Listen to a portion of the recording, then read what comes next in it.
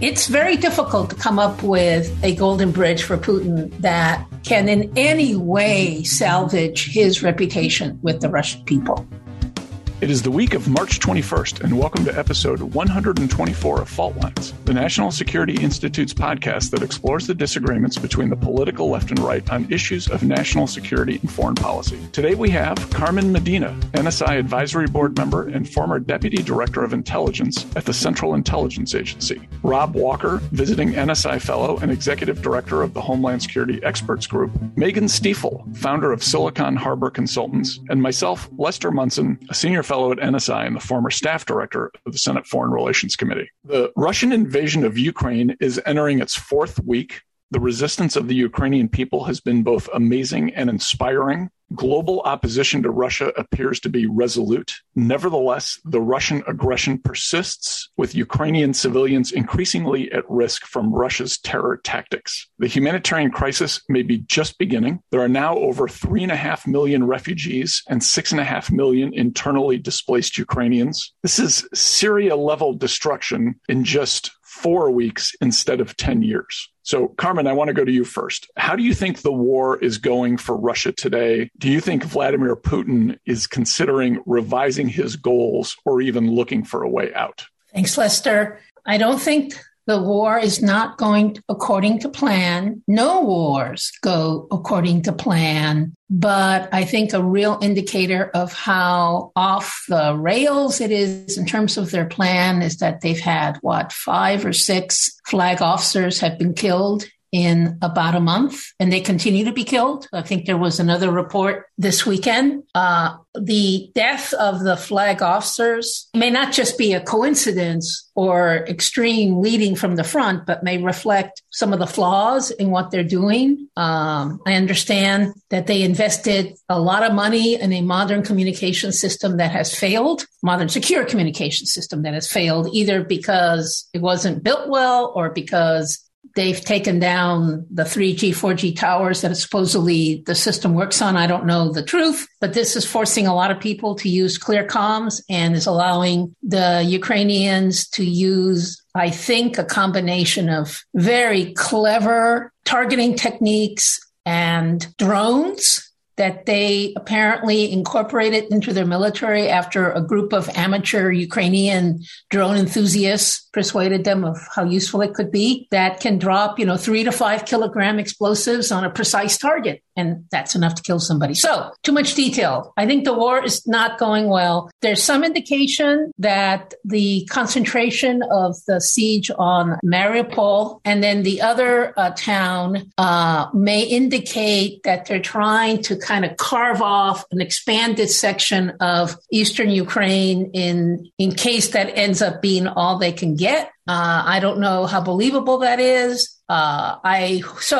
Will Putin change his mind? Well, I'm always fascinated by Putin because his date of birth is one day different from mine. October 7th. I'm October 8th, 3 years apart, I think. And the classic definition of a Libra is someone who seeks balance and can be a little wishy-washy. Now, Putin has never shown any signs of that whatsoever. I think the only thing really that would make him turn around a real about face would be significant disaffection from his supporters. I wonder, none of this is good for the Russian mafia. None of this is good for the Russian mafia. They're making no money. They're probably seriously in deficit now. So if you see him changing his mind, I think it's also an indicator of serious internal dissent. Rob, let's turn to the Ukrainian side. What's your take on how Ukraine is seeing the battle so far? I noticed over the weekend that President Zelensky has called for Russia to negotiate for real. Presumably the previous negotiations were unreal, and that seems accurate. What does that say to you about how he's viewing the fight? It tells me that defense has an advantage here, and that it's going remarkably better than even the Ukrainians, I think, expected. And a few points of evidence for that. They are repelling continued assaults into the capital city over and over again, and that's just absolutely incredible, given how many forces. It's the Russian main effort right now, and they're continuing to keep that main effort attack out of the capital city. The Ukrainians have so much decided advantage because they know the terrain. They know they are fighting for their very lives, their very country's identity.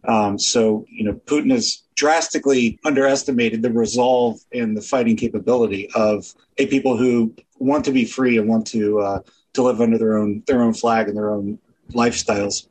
So I think that the Ukrainians are taking it as a moment of excitement and national pride that in certain areas of the conflict they are able to in fact mount counteroffensives and take back a little bit of territory that the Russians have achieved in the past 3 weeks. What does it mean though for clearly we know the original negotiations were not real. I mean the demands from the Russian side were strictly, in Putin's mind, would they ever come true? I mean, he openly stated he's trying to denazify the country. What does that even mean when you have a country that's moving hard tack towards democracy and Eastern or Western European values, and he's trying to come in and denazify this nation? It makes no sense at all. But what I think it does indicate is that the leverage, the bargaining power for Ukraine has shifted. As Carmen mentioned, 6 to 7 flag officers have been killed. They've bogged down 90% of the 170,000 forces that Russia had marshaled on their borders and, have got them into a stalemate at this point, which is only churning through not only Russian resources, Russian people, unfortunately, as well, but it's making the mighty Russian military the laughingstock of the world right now. I mean, you've got memes all over the place of, tractors towing away tanks and sunflowers growing out of soldiers' pockets and stuff. I mean, this is all a huge stain and embarrassment on Russia. So I think Zelensky is seeing that, the opportunity has changed. The proverbial tables are turning. The Ukrainian position is becoming stronger by the minute that Russia doesn't take Mariupol, that Russia doesn't take Kyiv, and that they continue to grind through these logistical challenges and military advancement challenges that they have. So I think it indicates that there's this growing and increased resolve that the Ukrainians are indeed proud of themselves, and they absolutely should be, and that they're going to take the fight back to the Russians and demand sane and reasonable concessions if anything comes out of this. I don't know what those look like in the future, but I can guarantee it's not going to be Ukraine as a puppet state a la Belarus to Moscow. Can I just jump in for a second and say the obvious, which is what a great living example of asymmetric warfare, which we've been talking about as doctrine for a couple of decades now. And we're seeing it play out probably in somewhat different ways than the theorist expected. Yeah, Carmen, that's a great point. One of the things we've talked about often in asymmetric warfare is this huge cyber attack. And we haven't really seen that. At most, we've seen some nuisance events, DDoS attacks and ransomware attacks, et cetera. But we haven't seen a shutting down of the Ukrainian power grid, a tapping into the Ukrainian telecommunications system and closing that down. So it begins to wonder, were the Russian forces and capabilities really a paper tiger? I don't know if we can clearly articulate that yet, but indications are pointing toward yes, if I look to my magic 8-ball. Or are the people, another explanation, are the people that the talent that Russia depends on for this kind of cyber warfare not really interested in supporting a mean kinetic war? Russians do have a vote at the end of the day, just not quite the one we thought they had, not the one we thought they should have. Yeah. A third option, too, is that all of the money that we've been pouring in to defend Ukraine on its cyber capabilities has been money well spent. Probably the truth is a combination of all of the above, but sure. I sure hope that our taxpayer dollars have been a part of the puzzle here. Megan, we're way off script now, but that's totally fine. I want to agree with you, but then you look at what happened 9 months ago or whatever in Afghanistan, where clearly our money was not well spent. And you have to be at least a little skeptical of that as the answer, although maybe it goes to the motivation of the fighting forces that are involved, as Rob was saying. The Ukrainians are proud of what they're doing and willing to take these risks. Our Afghan partners, a lot of them were willing to take those risks, but certainly not senior leadership. Wes, let me jump in defense of the Afghan partners and say, I think it's also the commitment of the supporting forces. We are committed far more to supporting Ukraine than we were to our partners on the ground as we withdrew from Afghanistan, as we retreated from Afghanistan, to use the correct doctrinal term. We've got, advisors and people forward in Ukraine that are supporting these efforts day in and day out. We pulled that out wholesale and then said we're gone and left our partners in the lurch in Afghanistan. Good point. Very good point. Megan, let's turn to the other kind of big topic here, sanctions. The multilateral sanctions that the Biden administration and our European allies have launched at Russia have been notable, impactful, but there's some loopholes. Probably the biggest loophole is Europe is still purchasing Russian energy exports. What's your overall take on how well this sanctions regime has been working so far? First, I'll caveat that I'm not the sanctions expert. Next, I will. I think I'm surprised by the level of collaboration, togetherness, cohesiveness that has been strung together between the U.S. and its partners by the administration. At the same time, though, I'm looking at a picture of a tweet that shows all of these companies that are still engaged in Russia. So that being said, I think we need to figure out how to close this loophole that you mentioned to really, really put the screws in. But also on Twitter this morning, we have the foreign ministry saying, we're going to survive sanctions. The fact that the Russians keep talking about it, of course, they're talking about it, but it seems to me that they're really beginning to feel the heat. But some of the sanctions that we've talked about wanting to, not have unintended consequences against the people of Russia. So how do we?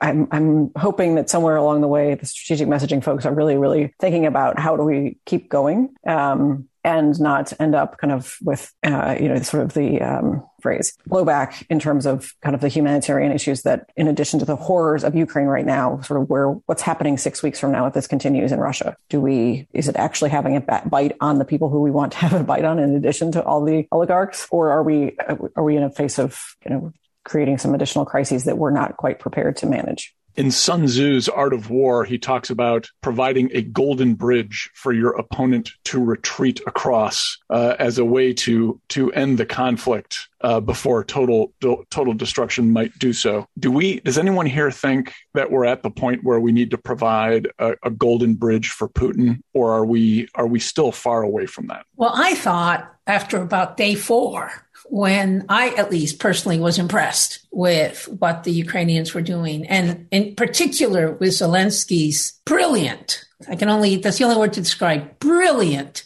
soft power is the wrong phrase to use, psychological rallying of his own people, rallying of the international community, and sticking it to the Russians, right? I mean, what he did has been doing is brilliant. I thought then that, boy, I hope we've got an exit ramp. And I think that some of the things that the U.S. administration and some of the Europeans have been doing, not being as aggressive on some of the aid that they're providing Ukraine. Supposedly the vaunted German military aid is being delivered very slowly, is sort of a signal to Putin that, okay, this can get much worse. Let's see if you're willing to make some more reasonable negotiation points. So far, Putin hasn't taken it. And it's very difficult to come up with a golden bridge for Putin that can in any way salvage his reputation with the Russian people. That's the tough part, I think. And I think I see enough signs of Russian unhappiness at the common person level to indicate that I think Putin is seriously wounded. I mean, I don't think he would have done those things like hang out with the flight attendants on a Saturday, like that was his priority that day, right? Or that lame football stadium thing if he didn't feel there was some domestic pressure. So, and then my last point, do we want a golden bridge that restores some of Putin's domestic political strength? No. I agree. Do we want the golden bridge? I don't think so. But if we don't provide a golden bridge, then what is next? Is this a prolonged conflict? Does it become, Vietnam, Afghanistan, whatever, long-term conflict you want to use as your frame of reference? I think, though, other indications that I would use to support Carmen's argument that the Golden Bridge is there, Zelensky has toned down his rhetoric about joining NATO. He has not rolled back the rhetoric about joining the EU. In fact, signed in a pretty famous ceremony, signed an application to join EU. But furthering pressure on Russia or on Putin to back off, you hear of Finland and Sweden openly discussing joining NATO. So to me, that's the Golden Bridge. If Putin were to say, well, hold on, if I back out now, will you take those off the table, my next door neighbors who have traditionally been neutral? And if they were to say yes, then that to me is an opportunity for him to save face domestically. But I don't think he's in the right frame of mind to make that decision. I didn't hear about the stewardess thing. Was he shirtless on a horse? No, it was 2 Saturdays ago where he spends the day or a certain part of the day with Aeroflot flight attendants. I'm sure they were all the ones that were cleared to serve on presidential planes, right? You have to think through, he wasn't getting together with a random group of flight attendants, but they were all female. It just looked ridiculous. There was some talk, Carmen, that the video had been faked. Yeah, that's also possible. Yes, because and it appeared that Putin, in part, wanted to show himself sitting right next to someone because he's been so mocked for that long table thing where everyone sits like 20 feet away from him. You want to show, I can sit near normal people. It's no problem. Yes. And then it looked like the video had been a green screen or something. And I hadn't picked up on that. Yeah. Well, you got to read Twitter a little more closely. There's a lot of really astute clearly analysis I'm not on spending Twitter. enough time on it. Megan, what's your sense of this Golden Bridge idea, or should the West be turning the screws on Putin with sanctions and with weapons for the Ukrainians and all the rest of it? My thought is, man or woman, am I glad I'm not still in my old job? Because it's at least in my mind, the answers aren't clear, right? There are the hard decisions is one of the questions or topics of our conversation, right?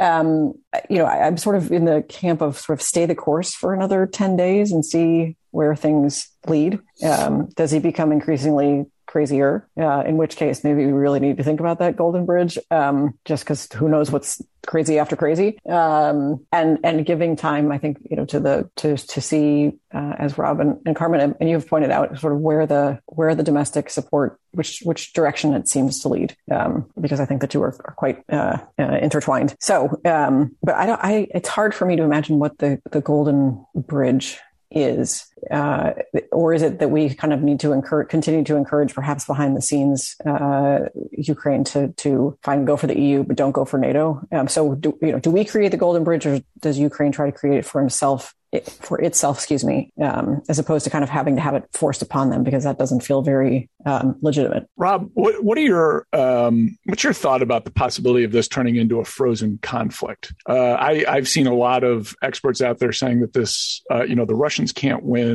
This is going to come to a head relatively quickly. It's not going to turn into a frozen conflict. But I can't help but think that the table is set for something to drag on for a really long time here in Ukraine, where Russia is bogged down, but the Ukrainians can't really push them back out of the country.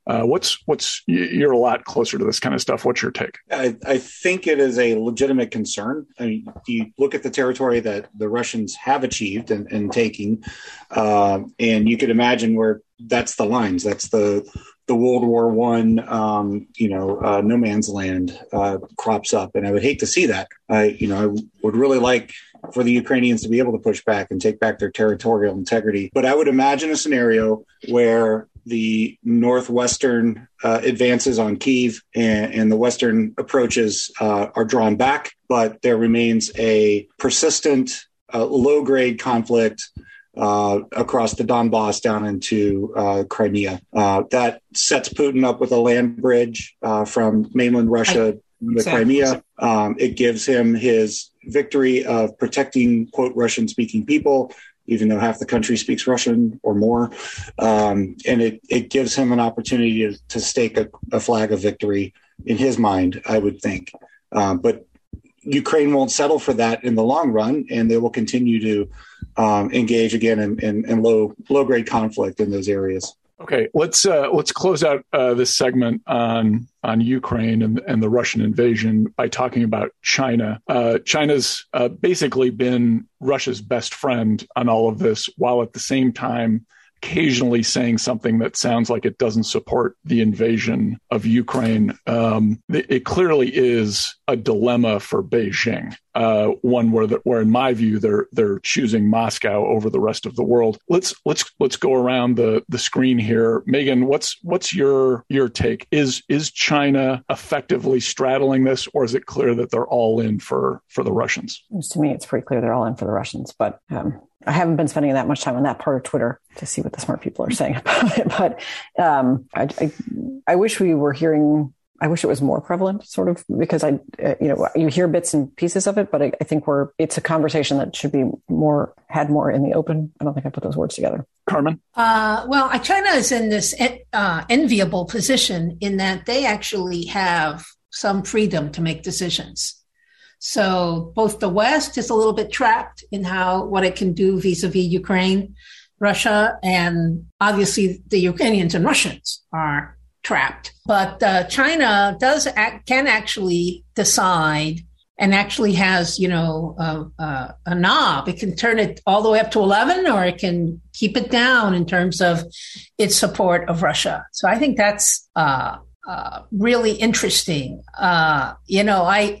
How this all plays, it's kind of a long game for China, I think, because they're thinking of Russia, Ukraine as having some relevance to China, Taiwan. And I don't think they're happy that the West gathered so rapidly and quickly around the Ukraine. And I don't think that they particularly want to set themselves up as a bad guy in the international system. I don't think, they are much more of a status quo power than, for example, the Russians are. So I expect them to continue this sort of little dance that they're doing just enough, but not doing anything that would provoke a strong Western reaction. That's my guess. Rob? Yeah, I'd have to agree with Carmen. We saw the Chinese take some forceful and direct actions early on, right? They several incursions into Taiwanese airspace, a buildup of amphibious ships nearby, all in, of course, in typical guise of exercises. But I think they saw the almost immediate and unanimous reaction and are concerned as they see the West or our Asia partners in the Asia Pacific region begin to partner up even more closely. We've talked quite a bit about in previous episodes about the Quad and how it's developing more and more. You recently announced that there will be a stronger U.S. basing presence in Northern Australia. Australia is acting hard against China in the past several months directly too. So you can see that there's a coalition forming, a stronger coalition forming than has been around. So China could likely perceive that there would be an immediate and opposite reaction to anything that they do, much like we reacted to Russia. I'd like to thank Carmen for the Spinal Tap reference there and cranking it up to 11. That's always good to bring in. I could see the Quad turning it up to 11 real quick if China were to do anything at all. It reminds me of the other great line from Spinal Tap. It's a fine line between clever and stupid. And thankfully, we never have to worry about that on this podcast. All right, let's segue from Spinal Tap to our second big topic, which is the cryptocurrency, the crypto EO put out by the Biden administration several days ago. This was a big deal regarding the establishment of cryptocurrency standards in the United States. A lot of people think this EO gives legitimacy to Bitcoin and other cryptocurrencies, makes their futures a little more established, and may even set up a situation where we could have a crypto version of the U.S. dollar itself. So, Megan, I'll go to you first. What's the significance of this executive order in the grand scheme of things? Long time coming, right? We all you heard a rumor and then it went away, and then you heard a rumor and it went away. And the first rumors were, oh my God, the U.S. is going to ban cryptocurrencies, or at least there was the Rumit machine was certainly putting that out there. Speculate as to which part of the Rumit machine was was sowing that information operation. At the end of the day, though, and I do give credit to the administration for getting this thing out the door, a lot of it feels a bit like, please do your jobs and talk to each other, which is important. We do need to have leadership. It's especially on something that's new and innovative like this, sort of continuing to allow people to wander in the wilderness and maybe not phone home and not have a coordinated national strategy is not a place where I think any of us wants the United States to be. So I'm pleased that it is out. I think it's kind of, the three priorities that I kind of took from it are thinking about innovation, security, and inclusivity, which if Jamil were here, he'd probably be weak in the knees maybe, or sort of shouting at me, but he's not. I don't even know if he can shout yet. So he can, regardless of his medical status, he is always able to shout. That's true. So I think those are three good priorities. I think it's, as I say, the requirement to collaborate, thinking about some of the sort of probably second order in some minds effects of the use of these types of currencies and the mining impact and kind of what the environmental implications for that are. But the thing that I think is one of the keys that's so critical here is to think about the future web and what role does it play in the future web? And are we going to kind of bring forward all of the sins that we have lived in Web 1 and Web 2? And if we want to call it Web 3, I don't know. I don't necessarily buy that phrase, but I'm pleased to see the administration thinking about that now. We would argue they should have thought about it 2 years ago too. But I see a direct connection between the kind of the policy deliberation and priorities that are present in this EO and where we think trying to maintain or reassert a leadership position in the future of kind of information and communications technologies. Because some, I think, are banking on kind of blockchain as a central component of Web3, and obviously blockchain is a central component of cryptocurrencies. One can't I don't think you can unwind them. I think they're very much linked. And so we need to be thoughtful about how we approach it, lest we cede ground to some of the countries we were just talking about, Russia and China in particular. Good segue. Rob, what are the strategic advantages the U.S. has or could have in the crypto sector? So I will freely admit, definitely not my area of expertise. I associate myself with everything Megan said. I assume, her expertise is spot on. What I see as a parallel from the past is Bretton Woods, 1944. The victors and Japan got together after World War II, established how currency and the banking system and the economic system of the world would function thereafter. Historically, it all fell apart in the 70s when we went away from the gold standard, et cetera. But I use that analogy to point to the idea that we can exhibit leadership in the crypto space and establish fair and fair market value and regulations, et cetera, that set the standards for everything going forward, for distributed ledger, for cryptocurrency, for Web3. And I will stop there because I've run out of buzzwords. Good string of buzzwords. Carmen, how do you think about cryptocurrency from the intelligence analyst perspective? Well, first, I should admit that I own Bitcoin.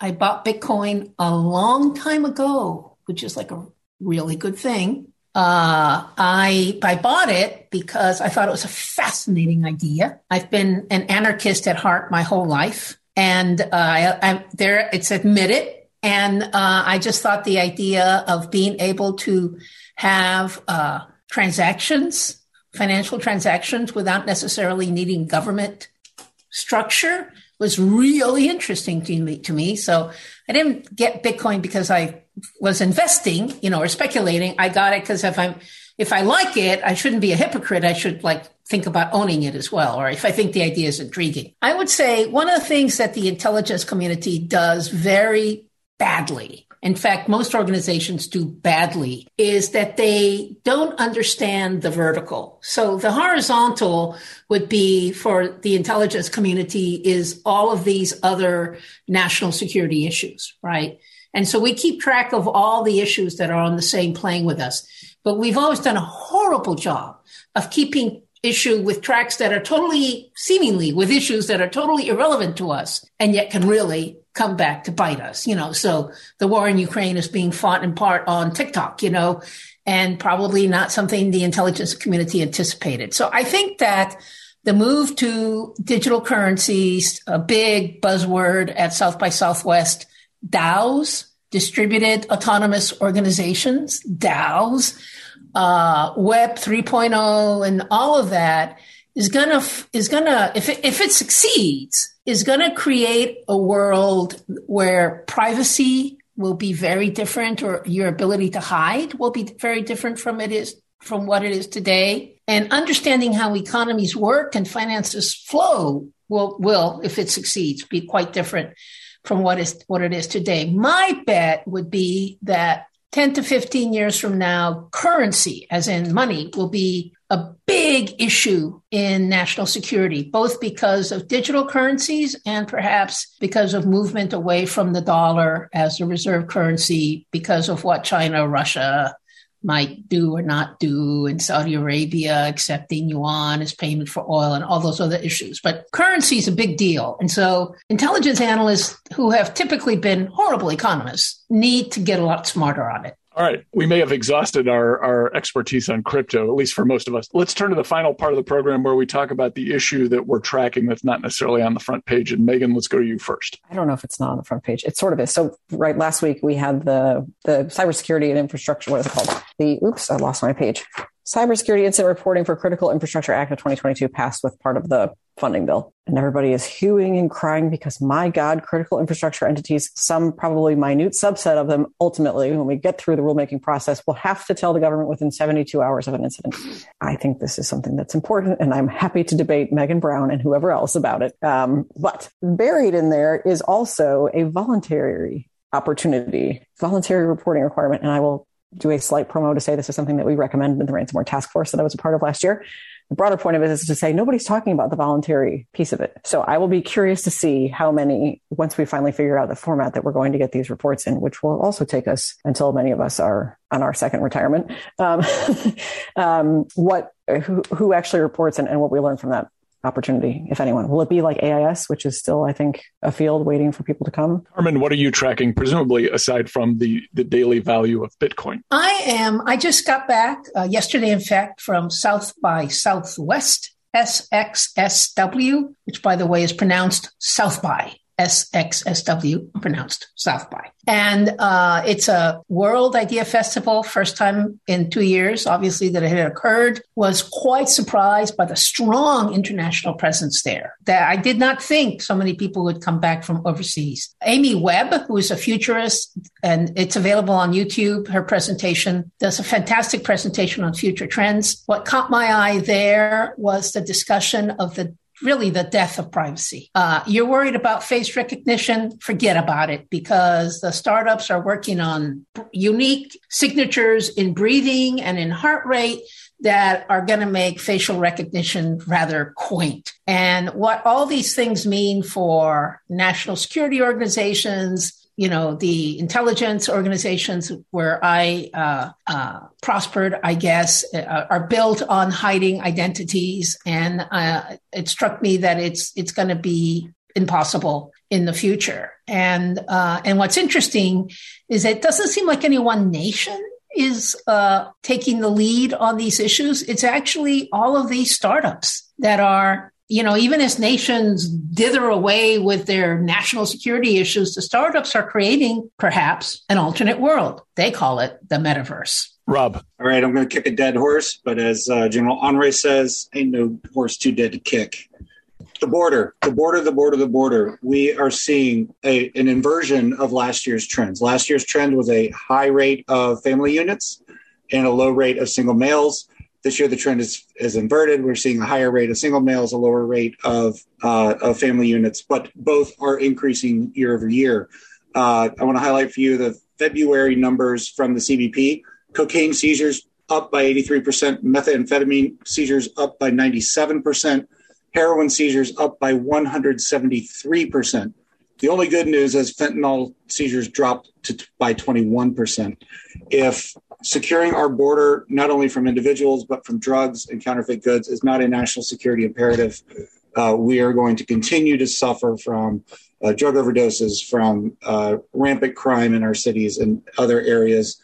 We've got to maintain a secure border that allows those we know are supposed to be coming in to come in freely and openly and rapidly, but prevents those we know are not supposed to be coming in from staying the heck out. I'll tell you, Rob, that on my flight back from Dallas, the guy young man in the middle seat was clearly a single young man immigrant, and he was rifling through some papers. And you know how tight conditions are on planes. They obviously had to do with an appearance in immigration court that he was about to make. And, you see that all the time on flights from Dallas to Washington, D.C. Yeah. And let me tie it back to the Ukraine issues. Ukraine is moving, the evacuees, the refugees are all moving into the Schengen region. Now you have free movement throughout Europe. And once you get into Europe, you can easily gain access to falsified documents and move anywhere in the United States or elsewhere to get into the United States. Not saying Ukrainian refugees would do that.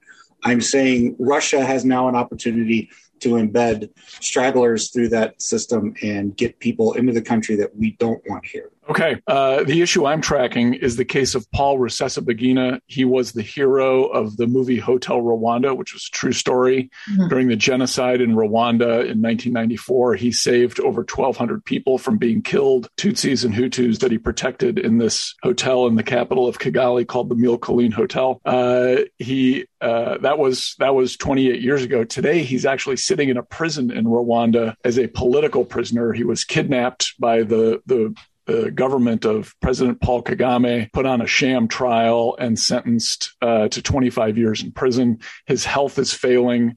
He is now much more of a humanitarian case than he even was previous to this. Rwanda can do itself a lot of good by finding a way to let him out and give him the freedom that he deserves. This was a huge mistake by the Rwandan government, and it does not bode well for the future of that country. They really need to take some steps to end this situation, and there's several others like Paul's, but he's in bad shape and he deserves his freedom. Okay, that's a wrap.